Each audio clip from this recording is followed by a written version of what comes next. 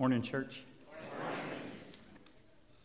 We conclude our series today called Gifted. This is lesson number 9. 9 lessons on the Holy Spirit. I realize we could go many more weeks, but we're going to conclude today. We can always come back and revisit and have some new lessons. Here's how I want to close this series. I want to talk about how do I know if I'm being led by the Spirit? How do I know if I'm being led by the Spirit? And to do that, we're going to be in Galatians.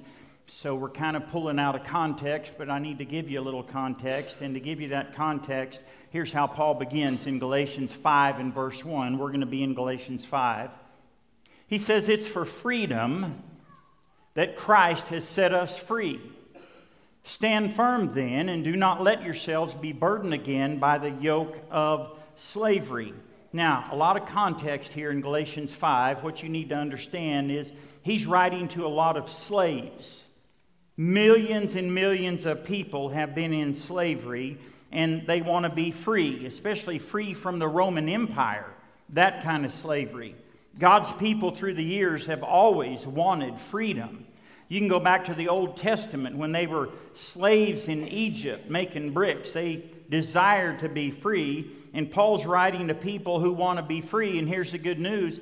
He wants them to know you're free. Just like we are today. You're free.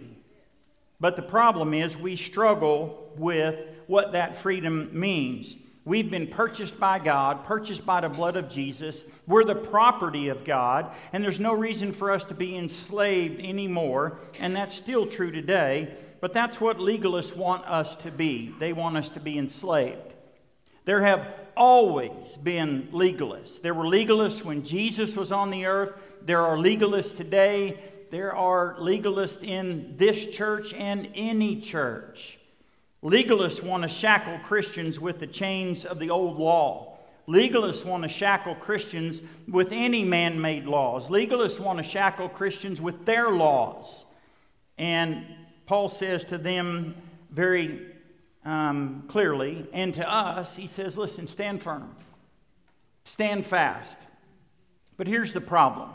When we talk about freedom in Christ, believers don't know what that means.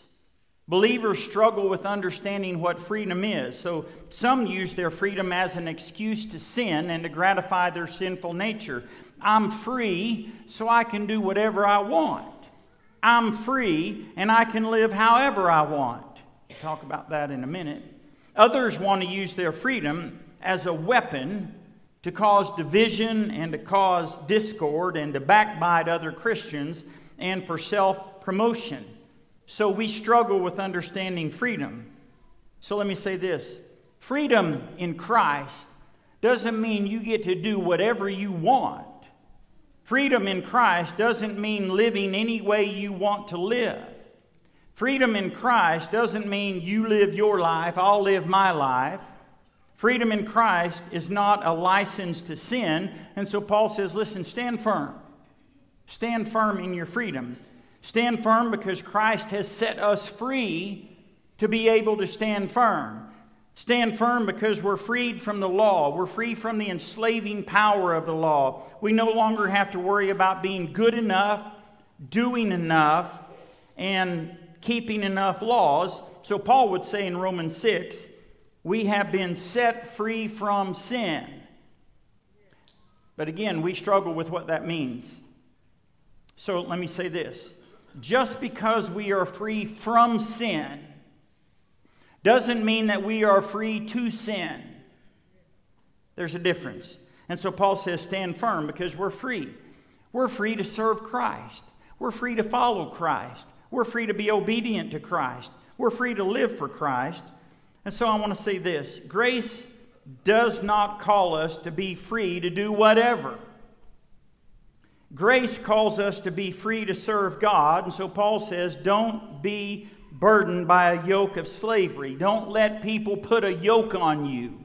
It's what he's talking about. I need to keep saying a few things about grace. Legalists are afraid that if you preach too much grace, people will start sinning right and left. People are sinning right and left whether we preach grace or not. People will tell you that grace is dangerous. Let me tell you what's dangerous. Legalism is dangerous.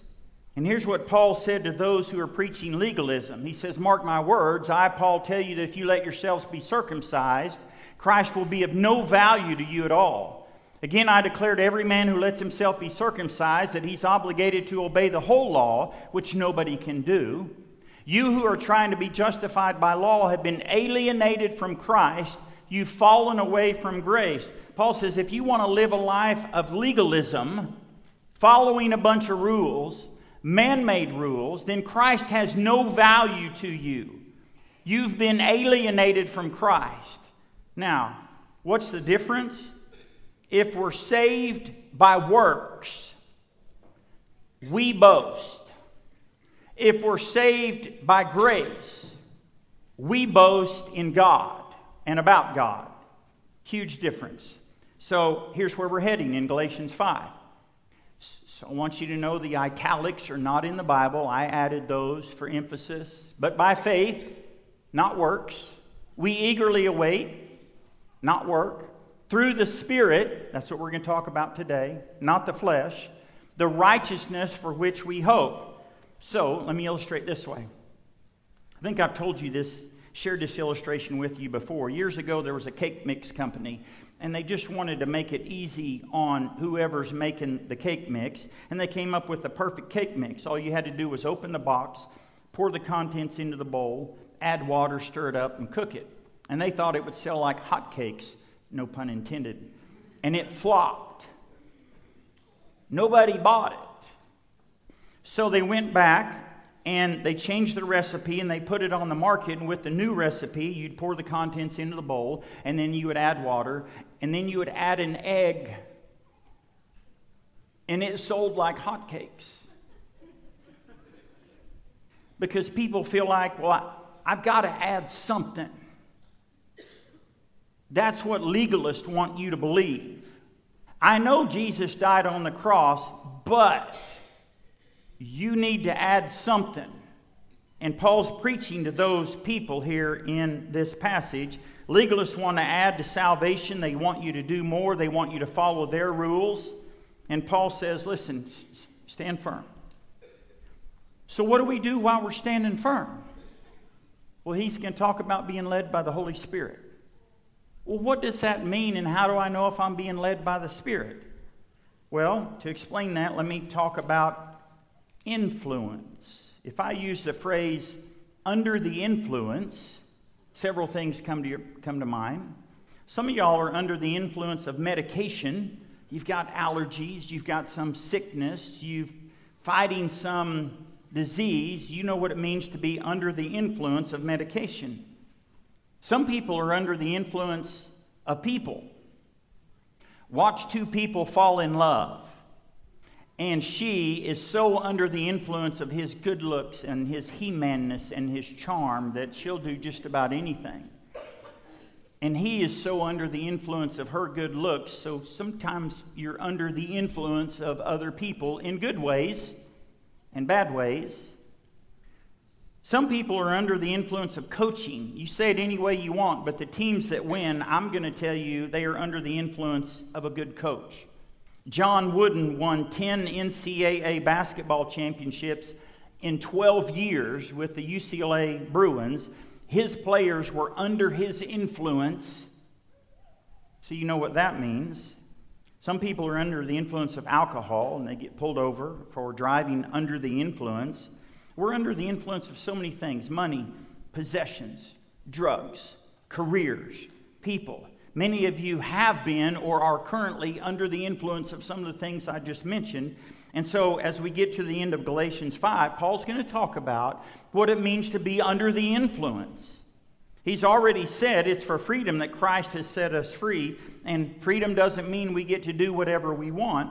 But in our struggle to be free, we fall under the influence.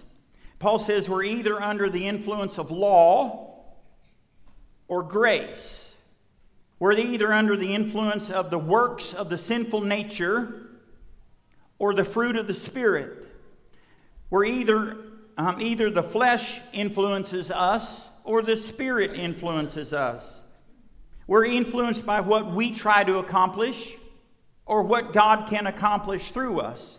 So Paul is going to illustrate there's two things that can influence our lives. Two things that can influence our lives. Here's what it means to be under the influence of the sinful nature. He starts and he says, so I say live by the Spirit, and you'll not gratify the desires of the sinful nature. For the sinful nature desires what's contrary to the Spirit, and the Spirit what is contrary to the sinful nature. They're in conflict with each other.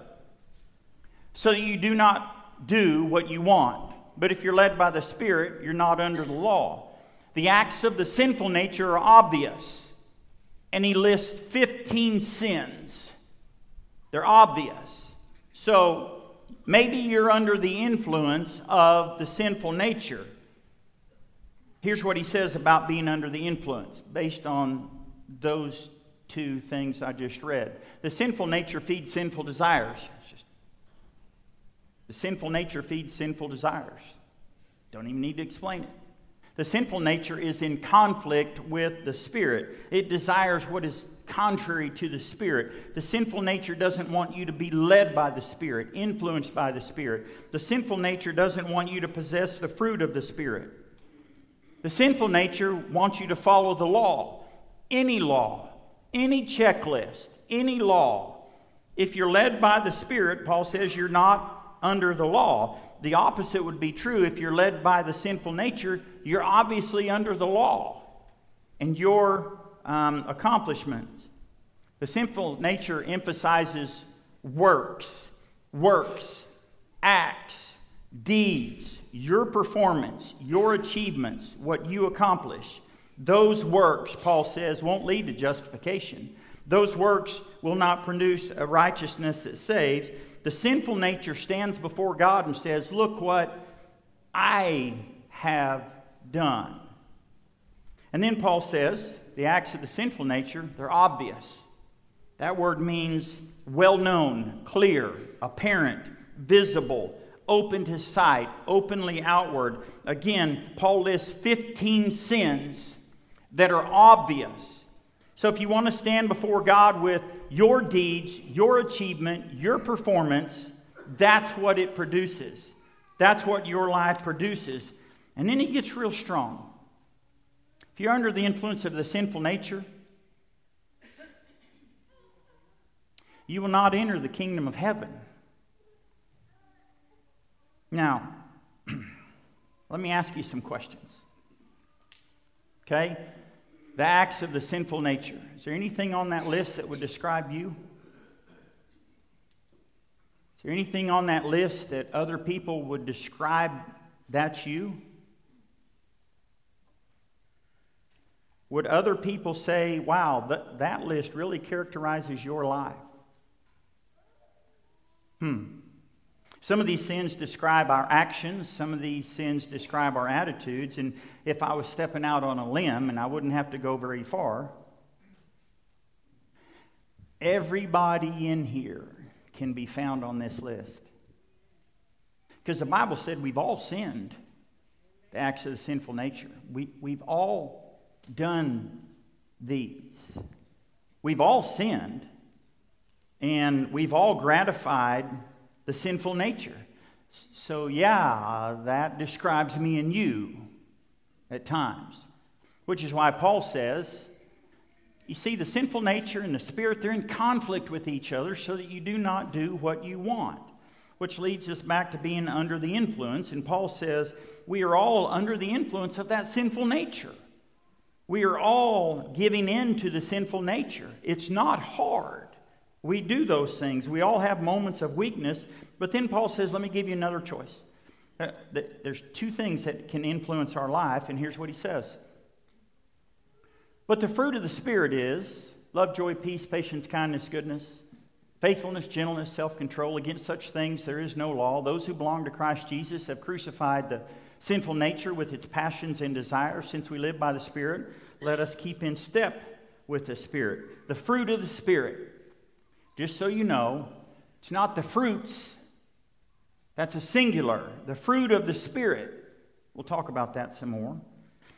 It suggests that all 9 of these things are one fruit. They're homogeneous. They're same kind. They're working together. So notice what he says about being influenced, led by the Spirit. The Spirit-led life is in conflict with the sinful nature, which is the opposite of what we said earlier. It's obvious that if you're living by the Spirit, it's in conflict with the sinful nature. The Spirit-led life will not indulge the flesh. Paul says in Galatians 5:13, "You, my brothers, were called to be free." What do we do with that freedom? Do not use your freedom to indulge the sinful nature.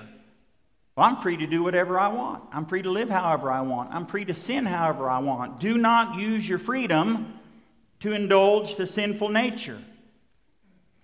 The Spirit-led life wants to serve others. Same verse. Do not use your freedom to indulge the sinful nature. Don't serve yourself. He says instead, serve one another. Wow. Spirit-led life is not under the law. Any law. Old law. Laws you come up with, laws legalists come up with. Paul says in 5:23, the fruit of the Spirit, against such there is no law. The fruit of the Spirit, the Spirit-led life produces fruit, not works. Again, it's not fruits, it's fruit. God produces one fruit that manifests itself in 9 different ways, as opposed to the acts or the works or the deeds of the sinful nature. That's plural. There's a lot of those. There's one fruit. The Spirit-led life emphasizes what God produces. The sinful nature emphasizes what we produce, we achieve, we accomplish. The Spirit-led life emphasizes what God accomplishes. Now, the fruit of the Spirit, we can't produce the fruit of the Spirit. God produces the fruit of the Spirit in us. We produce works and the acts of the sinful nature. God produces fruit. Imagine if I invited you to my house and I said, "Hey, I want you to come out back. I want you to notice something." And I take you to a tree and I say, "Look up at that tree." And you look up at that tree and there's apples and oranges and peaches and pears and bananas. And you're like, "Whoa, I can't make a tree like that." But God can in each one of us. And when we're led by the Spirit, we produce the fruit of the Spirit. So, question. Would that list characterize your life? Would other people say that that list characterizes your life? Would someone use those words to describe your life? If you're being led by the Spirit, how do I know if I'm being led by the Spirit? If the fruit of the Spirit is evident in your life, then the answer is yes, you're being led by the Spirit. But again, maybe you're not the best judge of that. So ask someone, "Hey, would you describe my life that way?" Ask your spouse, ask your parents, ask your children, ask your coworker, ask someone at church. Would this list describe my life? I want you to be honest with me because I want to have the fruit of the Spirit. Because here in Galatians 5, he's been emphasizing the Spirit. Walk by the Spirit, being led by the Spirit, the fruit of the Spirit, living by the Spirit, keeping in step with the Spirit. And he says, if we walk, live, same word, by the Spirit, we will not gratify the desires of the sinful nature. So if you're under the influence of the sinful nature, then you're not under the influence of the Spirit. Paul's trying to tell us that living a holy life is not something we accomplish. It's not our deeds, our acts, our performance. It's not self-effort. It's not in keeping any laws. Living a holy life can only be produced by being led by the Holy Spirit. Listen, let me say it this way. Being a Christ follower is not difficult. It's impossible. If we try to follow Christ with our own power, our own efforts, our own deeds, it's futile. We can't do that. But if we're led by the Spirit, if we're led by God's Spirit living in us, then He will produce the fruit of the Spirit. So the question is not, does the Holy Spirit reside in your life? The question is, does the Holy Spirit preside in your life? Are you allowing the Holy Spirit to lead, to convict, to produce fruit? Are you quenching the Spirit, or are you drenched in the Spirit? So again, do you live your life under the influence? We all do. Either the influence of the sinful nature or the influence of the Spirit, either the works of the flesh or the fruit of the Spirit. But I don't know if you noticed some things. Let me go back. In this list of 15 sins, he goes through all those, and he ends with, and the like. In other words, I think Paul is saying, I could go on all day listing sins. Here's 15 that kind of categorize, and I don't think he's producing a list just to have a list. I think he's illustrating that people who live under the influence of the sinful nature look like this. Pretty descriptive. And notice, he goes on to say, I warn you. I'm just warning you. He's not being mean. He's not being derogatory. He's being truthful and honest, because that's what grace does. Grace warns people. Grace says, if you live like this, I'm warning you, those who live like this will not inherit the kingdom of God. You see, when you preach grace, you warn people. In the context of life, in almost every context of life, you want to be warned. If those drugs that you're taking have a side effect, you kind of want to know what the side effect is. If a road is unsafe, you want to be warned. If there's a threat, you want to be warned. If there's a storm, then you want to be warned. And then we come to worship and we hear and see this, and we're like, I don't want you to warn me, preacher. The preacher starts warning us about how we're living, and we're like, preacher, you've gone to meddling now. We complain about a negative sermon. We start saying, preacher, that's really none of your business. So, same context, Galatians 5. I wanted to mention this. Here's what grace does. Grace teaches us to say no to ungodliness and worldly passions and to live self-controlled, upright, and godly lives in this present age. So people who don't understand grace don't understand that grace teaches us to say no. Grace warns us. But he goes on and he says, if you keep on biting and devouring each other, which is what the sinful nature produces, watch out. Don't be surprised. It's coming. You'll be destroyed by each other. Here's how Paul says it in Romans 8. He said, if you live according to sinful nature, you'll die. But if by the Spirit you put to death the misdeeds of the body, you will live, because those who are led by the Spirit of God are sons of God. Let me illustrate it this way. I could talk about high school basketball all day long. I loved high school basketball. We were pretty decent. We had a phenomenal coach. He had won state championships. I've shared that with you before. And we practiced all the time. We practiced in the summers. We played on Sunday afternoons. We practiced over Thanksgiving. We practiced over Christmas. My mom hated it. I loved it. I absolutely loved basketball and going to practice. I loved the workouts. I loved the drills. And you know what? Whatever the coach told us to do, we did. If he said, get on the line, we're running, we got on the line and we ran. And if he said, stop, we stopped. Whatever he said, he owned us. We belonged to him for 2 or 3 hours a day. And we could have walked out and we could have quit and we could have said, we don't need this. But we knew, being under his influence, and we knew the fact that he had won state championships, we knew that if we did what he said, we would be better. And so we belonged to him for 2 or 3 hours a day.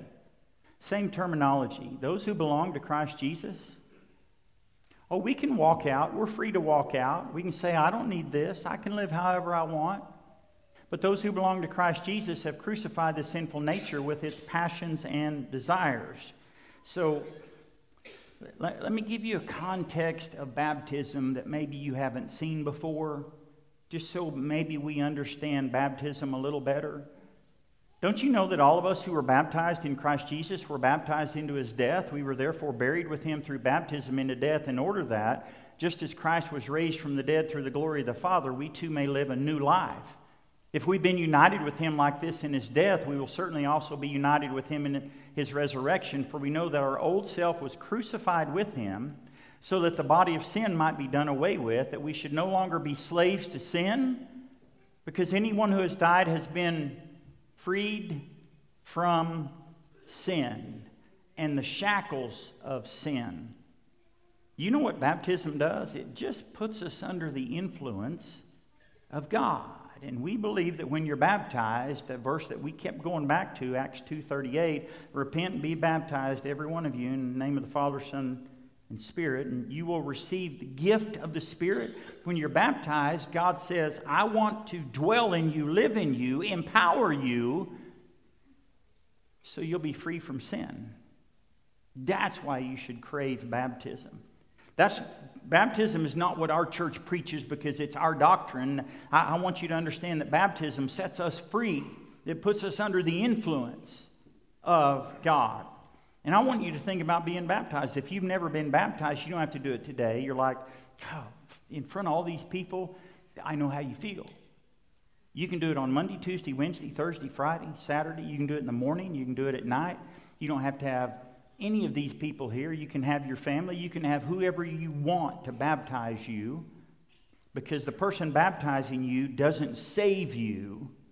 This water isn't magic, but it is a liquid grave where we're buried and we crucify our old self. And when you come up out of that water, you are free to follow God. No more shackles of your old life, the sinful nature.